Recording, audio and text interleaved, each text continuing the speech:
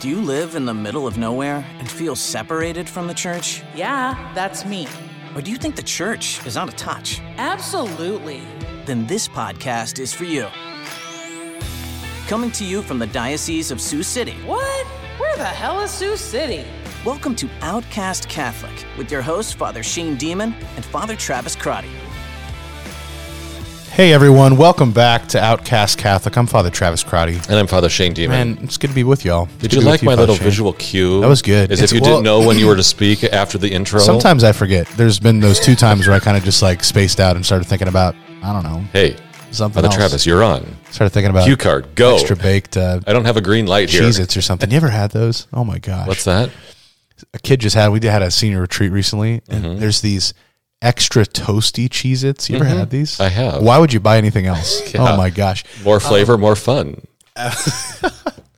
Yes, we are. So the family room at All Saints Catholic Church St. Joseph site is used for many things, as you know, Very multi-purpose. multi-purpose room. We use it for families at funerals. We use it as a bride's room. We use it for small groups at the school all the time. We use it for recording our podcast today, but it's also used for Catechesis of the Good Shepherd.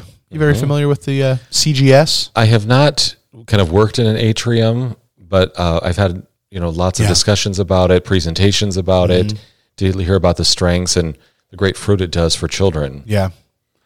Carmen does a great job here at All Saints, trying to get it off the ground. It's different. It's not the kind of common experience of education in the faith that happens. So what we're surrounded by right now is what will become the atrium, right? The things don't kind of make the atrium. The space itself becomes that. Beautiful little shelves with all these little handmade things out of wood to do what they call works. So Catechesis of the Good Shepherd took the Montessori method of education and applied it to catechesis in the faith. And it's fascinating. And I got to sit in on an atrium one time. Carmen invited me. She was started to invite people just to get more awareness of what's going on. And I was so impressed because the whole point is to recognize that children can actually contemplate and they can encounter God. And so often it's unfortunate because in school settings, like children's stuff so often is just kind of cutesy. And sometimes it's more for the adults to feel good that they're doing children's stuff rather than actually for the children. Like they get excited. But to watch how soft the catechists speak in these little songs that they sing, and throughout the time they would often ask them, they'd kind of teach them how to do one of these little works and let them explore by themselves. They'd say, is there anything you want to say to Jesus? And to watch what a 3-year-old or a 4-year-old who's just been invited into prayerful contemplation says to Jesus, the Good Shepherd, not just some kind of cutesy thing, like what they actually pray is, it's so beautiful. It's really inspiring too. So that's exciting. And it's, I know it's slow going at a lot of parishes, but if you're listening and you're involved in CGS, keep it going, keep it up because it's really helpful. And that is a wonderful segue of what I want to talk about. Bravo. Well done. I want to talk about the domestic church. Domestic, obviously, meaning of the home, and the church. Like that's reality. I was talking to a mom, and the question was between sending a child to the Catholic school or to the public school. But the question underneath both of those questions was like, what is the faith formation of my child? Right? And in a world that grows more and more secular and more scary to young parents, there's desire to give them good formation. But as we talked about in a previous episode, so often that's pointing to the school or pointing to the faith formation program as the means by which their child will receive that formation in the faith. Because, and I think this thought, this feeling, this sentiment makes people feel so outcast. I don't know enough to teach my child. Like I feel so inadequate to teach my child anything about the faith. I feel like I didn't receive much, and while I kind of got through my teens and 20s, and now I'm in my 30s, I've got these children, I'm recognizing how little I know or how little I feel that I know. And there's these feelings of inadequacy, right? Or those lies from the evil one that you're not good enough for this, right? Those creep up, and those can be really detrimental to formation of the faith. So what happens is that it's kind of like, well, the teachers at the school hopefully know how to do that, or these parents who volunteer at the faith formation do that. Because of that, very few parents volunteer at the faith formation, right? And then what's hard is that then another generation goes by with poor formation in the faith. But what came out of this conversation was it really doesn't matter I mean, it does. It does. There's a good thing to send your children to Catholic education. However, I didn't have Catholic education in high school because we didn't have a high school close enough to go to. Mm-hmm. So that happens in lots of places, right? As Catholic school, I mean, the Diocese of Des Moines only has 2 Catholic high schools. Like, they got a whole bunch of rural towns. So there are lots of places where people have to go to public school, right, or homeschool or something like that. But the question then is, what experience of formation in the faith is your child having, right? Regardless if your child goes to a Catholic school, public school, it has to happen in the home. And thankfully, the church has always talked about the home as a church, and really as the first ecclesia, the first church. So ecclesia means assembly, the gathered assembly, right? Of moving this thing. Sorry, I just get excited. I know, you're so excited. I just got to move it around. I'm so excited. Yeah, I just can't control it, hide it. The first experience you have, though, of Christ, of the church, of the love of the Trinity, is within your family. Like, is your mother, is your father, is your siblings. And the first experience you have of praying with this gathered assembly of the family of the church is in the home. Even if it's on Sundays, you spend more time in your home than you do in the church, unless you're one of those families, because daily mass, which is awesome. But yeah, that's just the reality, that we need to understand what the domestic church is and try to build it up as best we can. Any thoughts? Well, I would hope that our listeners, young adults who might be raising children someday, people who are raising children, even those who might be influencing grandchildren right now, I would hope that all of our listeners would really feel empowered to say, no, I can lead a generation, I can lead family members in the faith. Like, you really can, okay? Yeah. You need to trust in the graces that you have been given in your baptism, first communion, confirmation, that the Holy Spirit really is walking with you. And no one is asking you to be a theologian. No one is asking you to interpret every passage of the Bible. But could you, like with the examples that you gave with some of the teachers, working with children in the atrium, could someone in their own family just to say, hey, could we sit around, maybe pray a rosary together as a family? If you don't know how to pray the rosary, there's lots of apps or websites that can guide you through that. Could we sit around and just invite family members, what would you like to say to God right now? What would you like to say to Jesus right now? That's what you referenced earlier with the atrium teachers speaking to little ones. Well, there's absolutely no reason why that can't happen in a family. Someone might say, well, I think we should pray for grandma or grandpa right now. I think we should pray for the neighbors down the street. I think we should pray for, peace on earth. There's no reason why those types of discussions can't be had. There's no reason why in the domestic church someone can't lead a reflection, maybe over Sunday brunch or Sunday dinner, about what did you get out of the readings today? What did you get out of the homily? I know some people would say, I didn't get anything. And Father's homily always suck. I didn't get anything. And I know that happens too, but that could actually just prompt, okay, so if you don't like your local preacher, okay. Good, let's look at the scriptures together and come up with our own homily. Exactly. Yeah. What kind of reflections can we draw out of these texts that the church has really wisely paired together to kind of lean and speak to one another from Old Testament and New Testament readings? All of those discussions can easily be happening in the church, and no one has to be a theologian to do that. Yes. I want to talk about what I think some how-tos are of how to make your home, not just your house, right? That's part of it, but to really make your home something of a domestic church, right? You mentioned the first one, and I think that's really important, is prayer together. Mm-hmm. Now, I'm grateful for what I grew up with, and I'm really grateful to my parents for offering. We prayed before, and I think this is very typical. We prayed before meals. I think this is hilarious. The faith has waned in lots of different ways. Devotional practice has waned, all this stuff.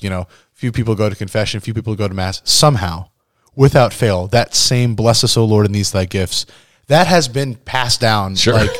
With no variation in the translation. Even Sure. somehow, every Catholic family, they might not have gone to mass for 20 years, they know that "Bless us, O Lord" prayer across the entire country in the English-speaking world. I feel like that's whoever wrote that prayer, God Bravo. bless you. Yeah, seriously, that's impressive. But I think that sounded like a drum. Ooh, there it is. That was a good cue. It doesn't just have to be that, right? It doesn't just have to be praying before meal or praying a prayer before bed. I've been to a number of families' homes who have a beautiful kind of almost liturgical prayer that happens at night. They gather the whole family together in the room, especially families with little kids. I've seen this beautiful one where the dad who, he's in the Air Force, so he kind of had this military thing. They had this like call and response litany that they did, where all of the kids knew it, and they would pray for different things, kind of like a mass, different petitions. But he'd say, we pray for this, and they'd all respond kind of like the Liturgy of the Hours with that prayer in response for the petitions. But then they would all, I've another family, they at the end all ask their patron saints to pray for them. They even include the names of their miscarried siblings, right? Little things like that actually enflesh the faith into the home. Mm-hmm. Part of that liturgical thing that happens in Catechesis of the Good Shepherd, there are real candles in Catechesis of the Good Shepherd that are always used. Real candles, real materials that make it liturgical, that connect the liturgy to this experience of catechesis. Well, there's ways to do that in your home, right? The Eastern Christians, the Byzantine Christians in particular, are big on having little icon corners, right? But Francis de Sales talked about that too, of having like a little like altar in your house, like with holy images and with candles and things like that, where the rosaries are kept, things like that, especially with little kids. That can be really helpful. That prayer is not just this kind of random thing you do right before a meal, or like kind of one quick little prayer you rip off before you go to sleep, but that there's some intentionality. If we gather around this particular place, we light these special candles, we use these special items, we pray before these special statues and icons, to really recognize that God is present here in our home, in our house. Then that can extend to the devotion that's practiced in the church, right? Bring your kids to light candles when like different people are sick or suffering at the church, going to things that are just more than Sunday Mass at the church. That can help so much to enculturate the faith in a family's home. There's so much instruction that families do all day long. You know, a child comes home and says, you know, I didn't get picked for the varsity team, I'm on JV. Or our teacher announced today that she has breast cancer. Or, you know, someone's acting like a bully at school, and I don't know how to like either handle it, whether they're the victim or they're just the witness. You know, parents are instructing all day long, and you don't have to quote the catechism for all those moments of parental instruction, but you could simply just invite Jesus into that to say, okay, well, how would our faith tell us you should respond right now? How would Jesus want to respond? Or, you know, what would the Christian community want to do in this moment? How could the Christian community respond to this need that you're experiencing, children? All of that can be based on age-appropriate discussion levels, and all of that can be, you know, stemming from what does our faith teach us and how should we respond to this moment right now?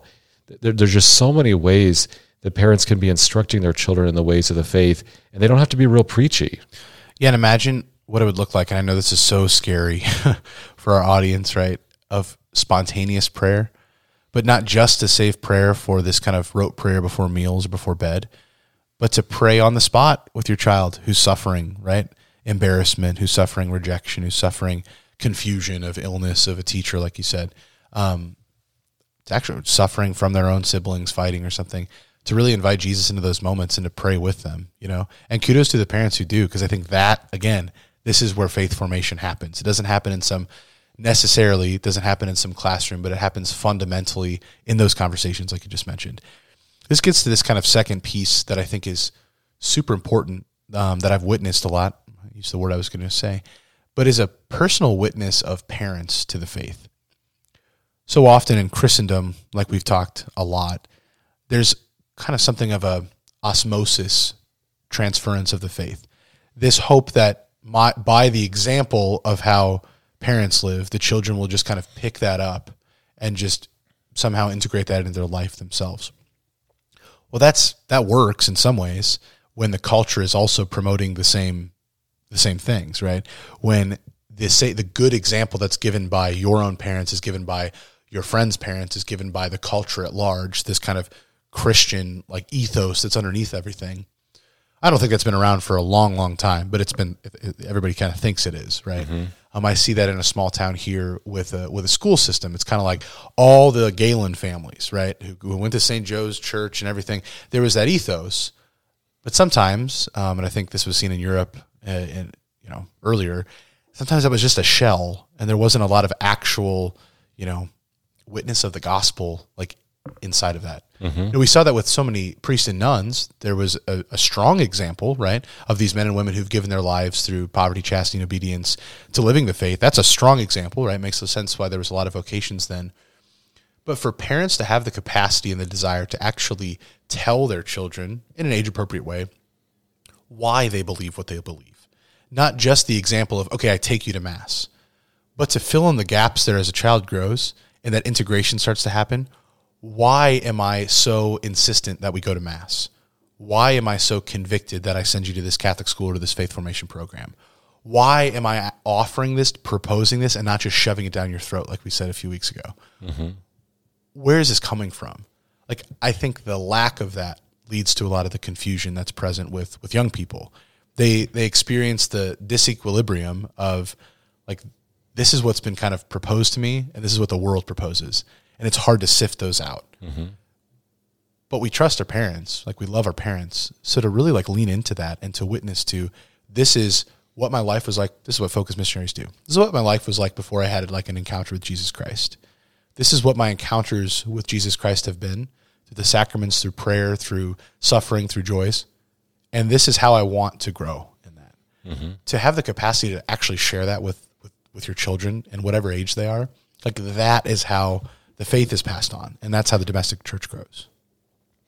I still have a very vivid memory of my father standing around talking to a group of parents after one of my brother's Little League baseball games.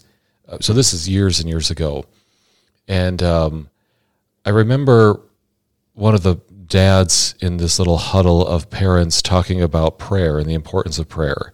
And maybe they were lifting up prayer for someone who was really in need. And this dad said, yeah, prayer is really important. And my dad chimed in and said, oh, yes, it is. It's good to pray for these needs and blah, blah, blah, blah, blah. And I still remember that. It was a brief moment in which all of those parents were, just having a little quick faith-based discussion after a Little League baseball game, standing around like in a gravel parking lot. But they were giving witness, and none of them probably even realized, for any of the children listening in, that we were hearing them talk about the importance of prayer. And they weren't trying to be preachy, and they weren't necessarily going into the full depths of their own prayer experiences and manifesting their own conscience. But I still remember that witness. So you never know just how bringing up these very, even in subtle ways, bringing up these elements of the faith, of personal prayer, is actually giving testimony to the next generation. It's allowing them to expand their kind of religious imagination to see, how do adults kind of navigate this whole world of religion? How do they live that out? How does it touch them? How do they make it personal? How do they appropriate it for themselves? The ways that they're constantly giving witness to that is impacting the kids, even if it's not done real aggressively. Yeah. If I notice anything with Gen Z that I spend a lot of time with through high school ministry, as you do too, they just can't deal with hypocrisy, especially in the faith. And they sniff it out, like the inauthenticity. They sniff it out right away. It's like, I'm sorry, are you telling me to do something that you're not doing yourself? Yeah, not going to buy that. That's where a lot of the doubt of like institutionalized stuff comes from. Oh, you're a police officer, but you're not actually there to protect me. Okay, we're going to defund the police. Like that's where that like angst comes from, because it's the the seeming hypocrisy that's out there. I think that's so present in the faith. This, whether it's real hypocrisy or seeming hypocrisy, because a lot of it's the idealism of young people where they expect someone who is following Jesus to be perfect. And it's like, well, you're not perfect. You're a big fat sinner. So because you're a sinner, that's just hypocrisy. You're just being a hypocrite. You're not actually following what you preach. I think what integrates that experience is the humility of that witness. Like, I'm still in this process. I'm not perfect.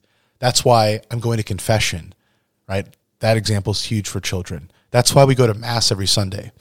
Not just so we can like keep up with the Joneses, but so that we can actually like grow in the grace that the Lord has available for us in the sacraments. And the domestic church, therefore, can be the place where that hypocrisy is not really the focal point. Yeah. The domestic church can be the place where everyone realizes, we're all in this journey. There's authenticity. We try and live this out every day. And I realize from my siblings and my parents that we're all on the journey together, and no one has mastered, perfection yet. Yeah. Yeah.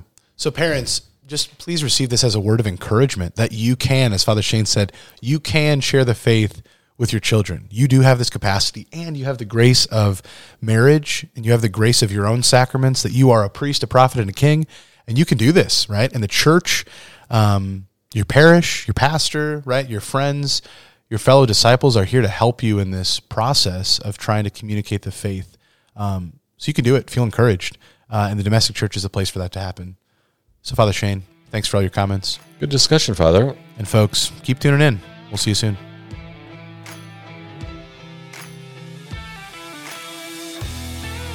Thanks for tuning in. Send your questions and comments to outcastcatholic@gmail.com. Catch you next time, and God bless.